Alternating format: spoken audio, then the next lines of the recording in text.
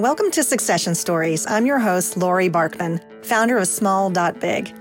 As an exit value planning and M&A advisor, I call myself a business transition Sherpa. My mission is guiding entrepreneurs on ways to build value in your business and then benefit by letting it go. On this show, we spotlight the theme of transitions, not only to reward you for your hard work, but also to ensure that you look back on your succession without regret. Catch all the episodes and subscribe wherever you listen to podcasts. And be sure to visit successionstories.com to sign up for our newsletter. Here's to your success. For many business owners, selling your company is typically a once-in-a-lifetime transaction. But it's hard to know how it all works until you're in it. That's why I invited veteran M&A and boutique investment banker Dave Eichenlaub from Confluence Advisors onto the show. We talked about deal dynamics and what makes a business ready for sale. We explored what can make or sink a deal and the role of trusted advisors to help bring it all together. Selling your company is a significant life-changing event. Listen in to learn more about why pre-planning to get your business ready for sale makes you more likely to generate the best value and have a successful generational wealth transfer. Dave Eichenlaub, thank you so much for joining me on Succession Stories today. I'm excited to have you here. You are someone who's going to help us understand the world of mergers and acquisitions, M&A, and investment banking. There's probably some people listening who kind of know what those things are, but don't know a whole lot about it. So that's why I invited you on the show, because I know you're going to help us to have a great conversation for buyers and sellers alike. So welcome. Lori, thank you for having me. I'm excited to be here today and looking forward to the session today. Awesome. Thanks. Why don't we start by you telling us about you? What's your story? What's your background? How did you get involved in mergers and acquisitions and investment banking? Great. So, Lori, my background is in finance and accounting. I worked many years ago as a CPA for one of the big 8 firms. I also, subsequent to that, I worked for a number of national and regional banks involved in corporate lending. And I really found myself loving transactions. I guess I'm a deal junkie at heart. So I took that background in corporate banking and accounting, and I pivoted into working for a mergers and acquisitions boutique.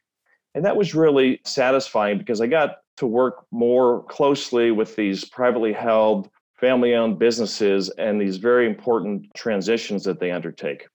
Following that, I was able to pivot from that again and start my own firm, Confluence Advisors. We started the firm about 12 years ago, almost to the day, myself and 3 partners. And we're still together today. And we started the firm, Lori, back in 2009. And if you recall, that was the Great Recession. Not a great time to start a business. Not a great time to start a business. The merger and acquisition market was in turmoil. And nonetheless, we started this firm. And we look back now, my partners and I, we say, what were we thinking to start a firm during that time? It was very difficult, but we're very satisfied that we did. We're very happy. The firm has grown since then.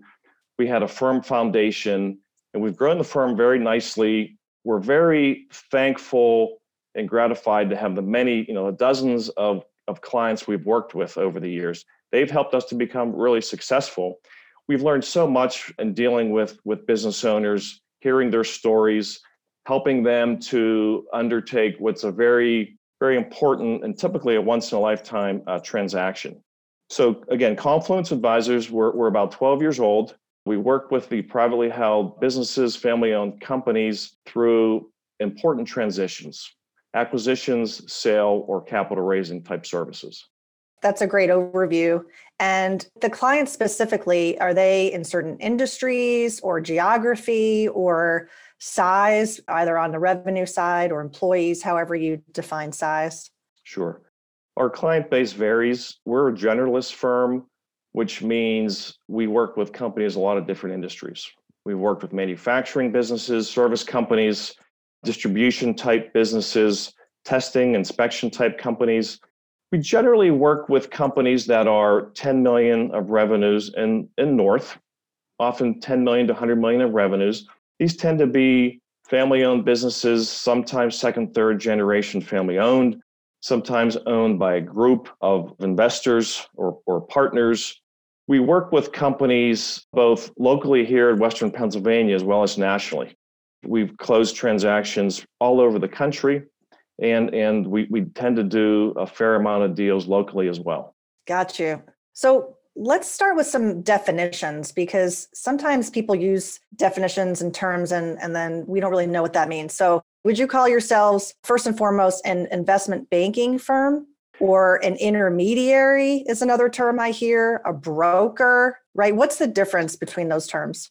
So we would characterize ourselves as an investment bank boutique. We have 5 people in the firm. And so we're not a 200 or 300 person investment banking firm like you might see on Wall Street. And we're also not a broker. I think that business brokers might work with smaller type companies. We are an intermediary, though. We do work on behalf of buyers and sellers to help them go through these transitions. And again, that could be on the buy side. It could be representing sellers in a sale transaction, or helping businesses to raise capital through very important transitions as well. So you've been in business about 12 years. Happy anniversary, by the way. That's awesome. It's not easy to have business partners, and you've had nice consistency there. So that's great. So you've seen ups and downs. You started at a tough time. You started in the recession of 2009, obviously going through some challenges there. And then also in 2020, a very challenging year for a lot of people, a lot of companies. What deal dynamics did you and the firm observe during the pandemic? And how do you think that these dynamics are going to continue to play a role this year and possibly beyond? Great question, Lori. So we've been through a number of business cycles over the years. And what happened in 2020 with the pandemic was different than other recessions, but there are a lot of similarities. So what we typically see, and I think back to the Great Recession of 2008, 9, and 10, merger and acquisition activity is greatly impacted because earnings of companies is impacted, the financing markets freeze up. And we saw that with last year as well, with the pandemic. And some of the differences are the economy was going so strongly for so many years, and merger and advisor activity was rising over the years. Selling price multiples had been increasing, right? The economy was going gangbusters. Financing was very aggressive. Then all of a sudden, in March of last year, things came to a grinding halt. And one of the big impacts on the M&A environment is called buyer sentiment. So when buyers lose confidence, when buyers become risk adverse, it very much affects the M&A market. We saw that drastically. So we saw the market impacted from a number of different angles. Many companies, their earnings were adversely impacted. Otherwise, some companies benefited from the pandemic, which we can talk about a little bit later. The financing markets were impacted. Bank financing ground to a halt. Non-bank financing became much more difficult. And very importantly, buyer sentiment changed drastically. So buyers, when there's uncertainty in the market, buyers tend to get conservative. And this is very bad for the M&A market. So what we saw with the pandemic was a number of deals that had been in the works. We ourselves had a couple of deals that were under letter of intent that we thought would have closed the first half of the year. And those deals were greatly impacted by what happened. Thankfully, both have closed subsequently, but they were delayed 6 to 9 months, each of those deals. So when buyers see uncertainty, they pull back from the market. We actually had one transaction under letter of intent with a private equity buyer going into the pandemic. And in May, that buyer pulled out of the deal. They got scared. Think back to that time. It was a very scary time. No one knew what impact this pandemic might have on the economy, on business earnings. So this particular private equity firm pulled out of the deal. They wanted to focus more on their existing portfolio of businesses. And so we were able to scramble and find a strategic buyer to take their place, and the deal subsequently closed. But during the pandemic, the M&A activity almost ground to a halt for a while. There were very few new deals coming on the market. People weren't certain what was going to happen. What we've seen since then, though, Lori, is a really a gradual improvement in the market in many different ways. So we've seen an improvement in company operating performance. We've seen a resurgence of confidence in the economy. We've seen people willing to take risks, that is, buyer willing to take risks again. And with that, we've seen the selling price multiples, coming back to a more normalized level. We've seen a resurgence in deal activity. And going into 2021, I think that the 2021 should be a very strong year for M&A activity overall. There's a couple of dynamics I wanted to hone in on there.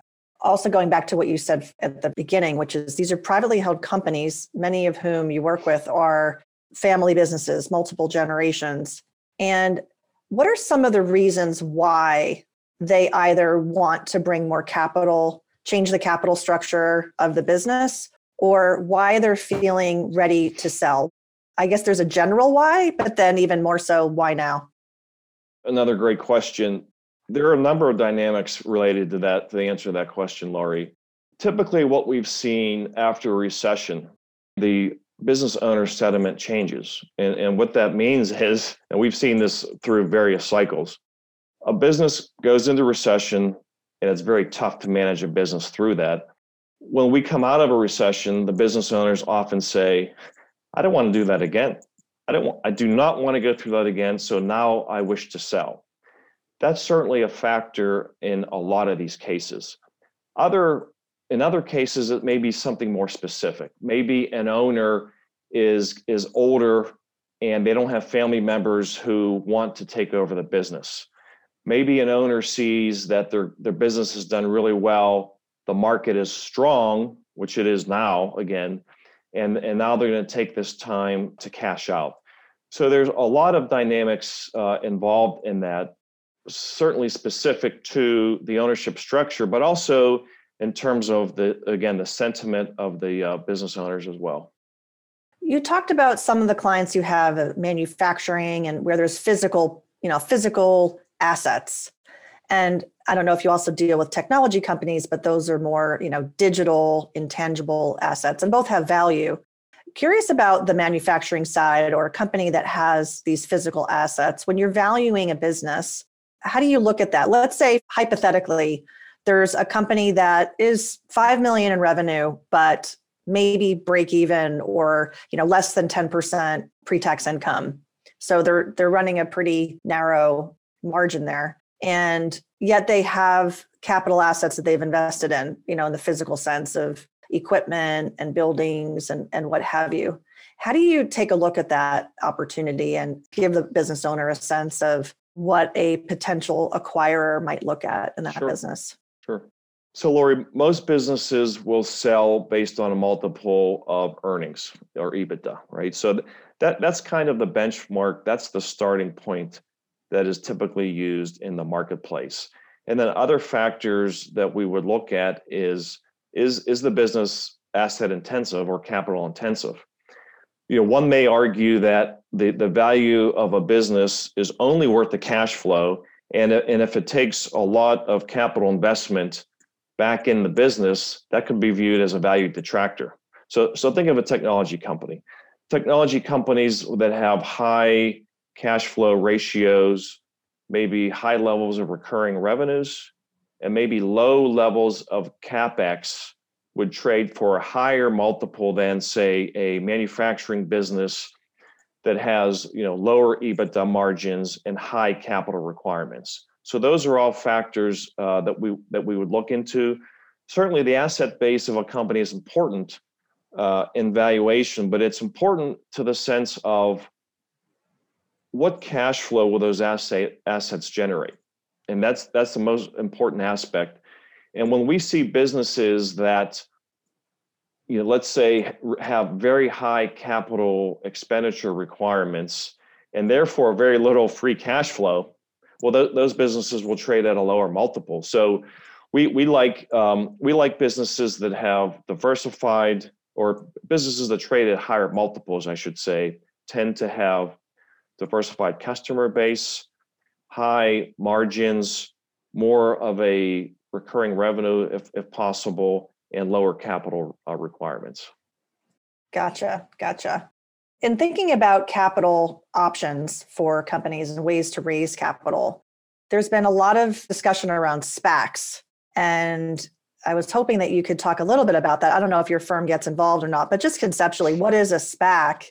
And I think year over year, the percent of companies using SPACs as a way to raise capital increased 30%. So it's in the news more and more. And I just wanted to touch on that quickly. Any experience that you have with SPACs? Sure. So SPAC stands for Special Purpose Acquisition Company. And these are publicly traded companies that will merge with a private company. And it's a way for that private company to go public. And the dynamics of private companies versus public changes over time. The SPAC era, I should say, which is what we're in now, has really encouraged a lot of companies to go public and to trade on the public markets. In order to be a public company, you really should have a certain size and growth characteristics, because it's expensive to be a public company. There are a lot of reporting requirements. Sarbanes-Oxley required a lot of different, the officers of that company to kind of certify that the financial statements are accurate. But it's been a great way for private companies to go public quickly, by bypassing the IPO process, and to really to ride the public companies and able to access capital, access more investors than the private companies. Typically, though, private companies have been pretty good, especially over time. The private markets have become pretty efficient, meaning the value of a private company versus the value of that same company if it were public, over time that has narrowed. Now the SPAC era again I think has maybe changed that. But over time, the private markets have become very efficient and have acted almost more like public companies, with the ability from a valuation perspective and ability to raise capital, but certainly a private company doesn't have that liquidity feature that public companies have. Okay, gotcha. So let's talk about process, how this works. If I'm a buyer, whoever I am, I might be a private equity firm, I might be a strategic buyer, and I'm interested in looking at companies. And I've now found your firm and I've talked to you and I want to hire you guys. What is the process that you go through to work with a buyer? Sure. When we look at the market, Laurie, there are way more buyers than sellers. Okay, so consequently, it's more difficult to affect and close on an acquisition. When you think of the buyer universe, and you mentioned it, you have your private equity firms and your strategic players. The private equity players we call them professional buyers. So they may look at a typical PE firm, let's say general numbers, 1,000 deals in a year, looking to close on a handful, like 2 or 3. So the prospects of buying a business successfully is a lot more difficult than selling a firm. And so when we work with buyers and sellers, probably 80% of the work we do is representing sellers. In other words, so a business owner comes to us and is looking over their options, maybe not sure what their company is worth in the marketplace, thinking about some transition, and they'll hire us to run a sale process. And that process, again, the buy side and the sell side, it's the exact same thing, but the other side of the coin, right? So when we're representing a seller, we are going to that buyer universe consisting of strategic players, financial players, family offices, and we're making a market for a private company. So we're taking this illiquid asset, which is a private company. We're creating a market for that by going to a lot of potential buyers and creating competition for that asset. I said at the start of this, there are many more buyers than sellers. So what benefits a seller is when they have a lot of different buyers interested in their business. That drives value. So when we go to, when we're representing a company in a sale and talking with 50 to 100 maybe or more potential buyers, we're trying to create competition for that business. And when someone comes to us seeking to sell their business, that process from a timing perspective, Lori, may take 6 months, 8 months, maybe 9 months in general. It's a process of creating a compelling selling document for the business and going to the market, creating competition. So when we're out there representing a company for sale, we're selling that opportunity to potential buyers. Again, that drives value. The best transaction has a number of buyers that really want to bid up the price. And we've seen, we've run a number of sale processes where there are 3, 4, 5, 8, 10 buyers who really want a business. And we've seen the impact that can have for the seller and in driving value. I mean, we've seen some buyers start at just pull a number out, a 20 million value. Well, we're interested in 20 million. Well, this other buyer may be interested in 22 million. This other buyer, 25 million. Before you know it, you're talking about a 30, 35, maybe $40 million transaction. The benefit of that is for the seller, and it's that competition that can help to drive that value. Yeah, definitely. Is that an auction environment, or that can happen outside of an auction?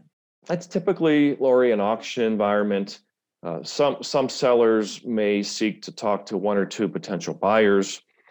We typically recommend, if you're trying to maximize the value in a sale, the auction, the sale process, where it's a very streamlined process where we're seeking to get these buyers to pit against each other and to drive the value. That typically is the auction process. Gotcha.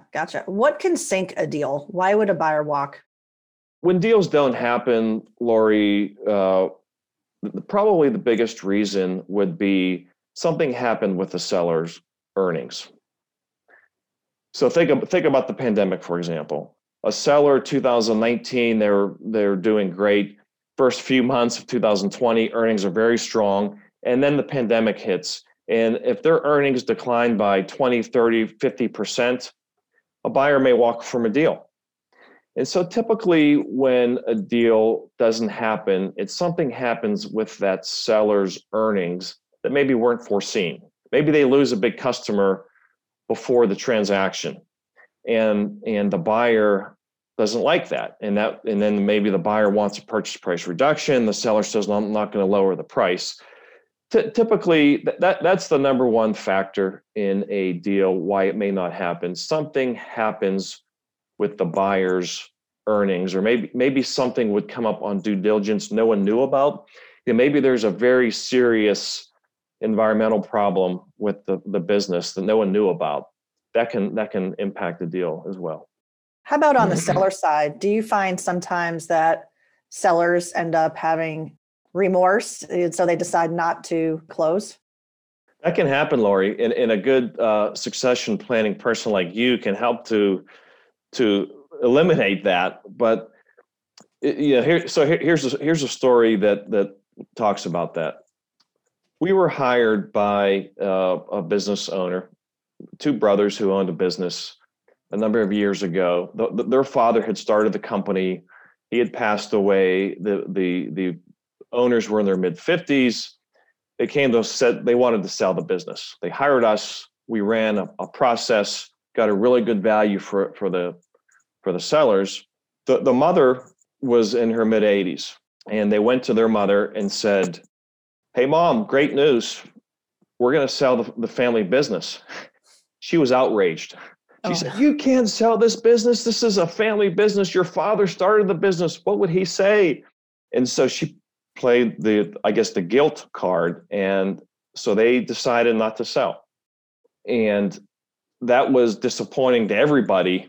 And I think what they, in their minds, they'll, maybe wait, for the mother to not be around any longer before they actually sell the business. They really wanted to sell it, but they pulled back at the last minute. But maybe as we think about that, Lori, maybe some succession planning in advance would have been good to uncover that issue before we were 6, 8 months into the process. But that's an example of, a not so good outcome with that. No, that's difficult. It's probably frustrating on all sides, and it's so emotionally, fraught type of situation. There's always readiness, and readiness is complicated, but there's personal readiness, there's business readiness. So that was a great example where on the personal side, there were other decision makers who were not in the room and were not consulted early enough. So right. In that family, everyone's got different dynamics. It could have been any reason why they didn't tell her till towards the end. But in retrospect, obviously that was important. It's good to probably understand who all the decision makers are and what level of influence they have and how to bring them all the way through the process. And that's, for folks like you and me that look to help business owners be successful in this transaction. I'm on the pre-transaction side. You're helping get the deal done. But yeah, that's the type of work that I think is really important. And related to that, I was going to ask you, do you ever find a business comes to you and they say, hey, we're ready. And then you go, no, your business is not ready. Does that ever happen? That happens a lot, Lori. When you think about what makes a business ready for sale, there are a number of factors involved. Certainly, it's the ownership. It's their, where are they mentally? Do they want to stay with the business? Are they ready to sell, or do they want to keep going? So that is an issue. But secondly, is the company itself. Are there things in the company that will hamper its ability to sell? And the answer is that happens a lot of times. There's a lot of cleanup that companies have to do to not just to sell, but to actually make the company more marketable. And the best owners think in advance, and they'll think 2 or 3 years down the road about what do I need to do with this company, this management team, to get this company most ready to sell. And I do remember one case. Doesn't happen that often, by the way. I think a lot of times business owners are more reactive. They get to a point and they say, I'd like to sell this business. I want it sold this year. And then they'll start thinking about those things. But the best business owners, we think, and the most successful are thinking in advance. And in one case, we had a business owner come to us and they said, this is a number of years ago. He said, I'd like to sell the business in a couple, 2 or 3 years. What are some things I should be doing now to not only facilitate the sale, but to help to get the best value? And so we analyzed that situation and came up with a laundry list of things he should think about. Gave him the list, and he went back. He implemented literally every single one. And he came back to us 18 months later and said, okay, I did everything you said, and I'm ready to sell. And that's rare. I wish it were more common, but that is a very forward-thinking business owner. And that sort of mentality, that sort of pre-planning makes a transaction more likely to be successful. Yeah, that's what I see too with my clients that say, I'm not ready now. I'm going to be ready in 3 to 5 years. I want to start to get my business ready. What do I need to do? It takes time. So I think that's good that you are hitting on that point, that if they're coming to you today saying, I want to sell tomorrow, it could be a red flag.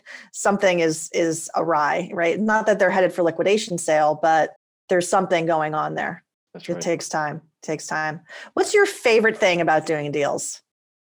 I said at the outset, I'm a deal junkie. I love the deals. It's high stress. It's high pressure. But, we get a lot of satisfaction, Lori, about, working with these business owners who, when they get through a transition, typically it's a once in a lifetime situation for them. And we get a lot of satisfaction by helping business owners through very complicated transactions through successful outcomes. And I think of one story of a business owner. That's a great story.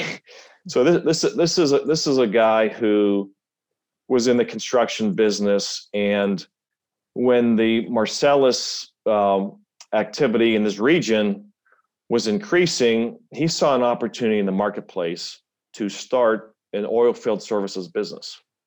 This is back in the 2005-06 timeframe. So he mortgages his house, takes a second mortgage, gets his last $50,000, and starts an oil field services business himself. And he grew that business, very hard worker. So he grows the business over the next 7, 8, 9 years to over 100 employees, hires us to run a sale process, and we successfully sell his company to a strategic buyer for tens of millions of dollars. This guy, he's ecstatic. He has created a generational wealth opportunity for he and his family. And the satisfaction that we get of being part of that. I mean, this is a life-changing event for him and his family. We played a big role in that. And the satisfaction we got from helping him go from, he had very little money when he started his company. He took a big risk, classic entrepreneur, and ended up selling his company again for a lot of money 7, 8, 9 years later. And we played a big role, just got a tremendous amount of satisfaction. So that is really, when we do that, when it works like that, obviously the business owner is happy. We're happy as well. We're happy for them. And the story that everything we learned through that process, working with him, getting to know his family, it's invaluable. And again, it's very gratifying also. Oh, that's great. So we talked about a lot today, but is there anything else you wanted to share that I didn't ask you? I think, Lori, what I'd like to say, we've been through with this pandemic, a shock to the whole economy, a shock to private businesses. And I wanted to say that 2021 and beyond is we see a very bright light at the end of this tunnel. People have hunkered down. We've seen businesses really pivot and change their business model as a way to combat the coronavirus, the pandemic, and they've improved their business beyond what they ever thought. And so some business owners we're working with are saying, this pandemic was awful, was horrible, but the silver lining is that instead of, they changed their business model. And in one case, the business owner who had a clothing manufacturer who was selling through the retail channel, pandemic hits, the retail customers, some closed temporarily, some closed permanently, pivot their business model to an e-commerce strategy. And it's like, wow. And they're doing better now. So it's the entrepreneur, it's this hard work that I see, the people who are willing to take a risk, to take a chance and overcome the pandemic with great success. And so I think that's what we're seeing now. We're seeing the businesses fighting back, finding ways to make money again, having to be more creative, but just really improving their businesses, and all with the thought of some time down the road, having that American dream, this once in a lifetime generational wealth creation opportunity that they'd like to grab. And you're helping to make that happen. That's great. Thank you for sharing that. Do you have any favorite quotes that you can share on entrepreneurship or leadership? I think the one quote, I don't know who said it, Lori, but the quote goes something like, "The harder I work, the luckier I get." And I think that, in our business here at Confluence, we work very hard. We see these entrepreneurs, these classic entrepreneurs working very, very hard. And there's no substitute for that. Hard work over time will yield great results. And so that quote, that hits home with me. Yeah, definitely. If people want to find you, Dave, how do they find you online? So our website, Lori, is confluenceadvisors.com. We're on LinkedIn. We have a LinkedIn page. We have a Facebook page, but mostly our website page at confluenceadvisors.com. Awesome. Thank you so much, Dave, for spending your time with me today and talking about being a deal junkie and how businesses can really benefit by thinking ahead and how they can create value and work with a firm like yours to take it to the next level and create that wealth for their family for generations to come. So thank you. Lori, again, thanks so much for asking me. Really enjoyed it today. My objective is for you to have a lucrative and successful succession. If you want to understand the value of your company today, the potential net proceeds of a transaction, and your financial needs after you leave the business, that's a great place to start. The sooner you understand these numbers, the more time you'll have to close the gap if there is one. Take the next step by requesting an initial meeting to begin planning for your business transition and strategic exit today. Request a call with me by visiting smalldotbig.com. That's smalldotbig.com. I look forward to speaking with you.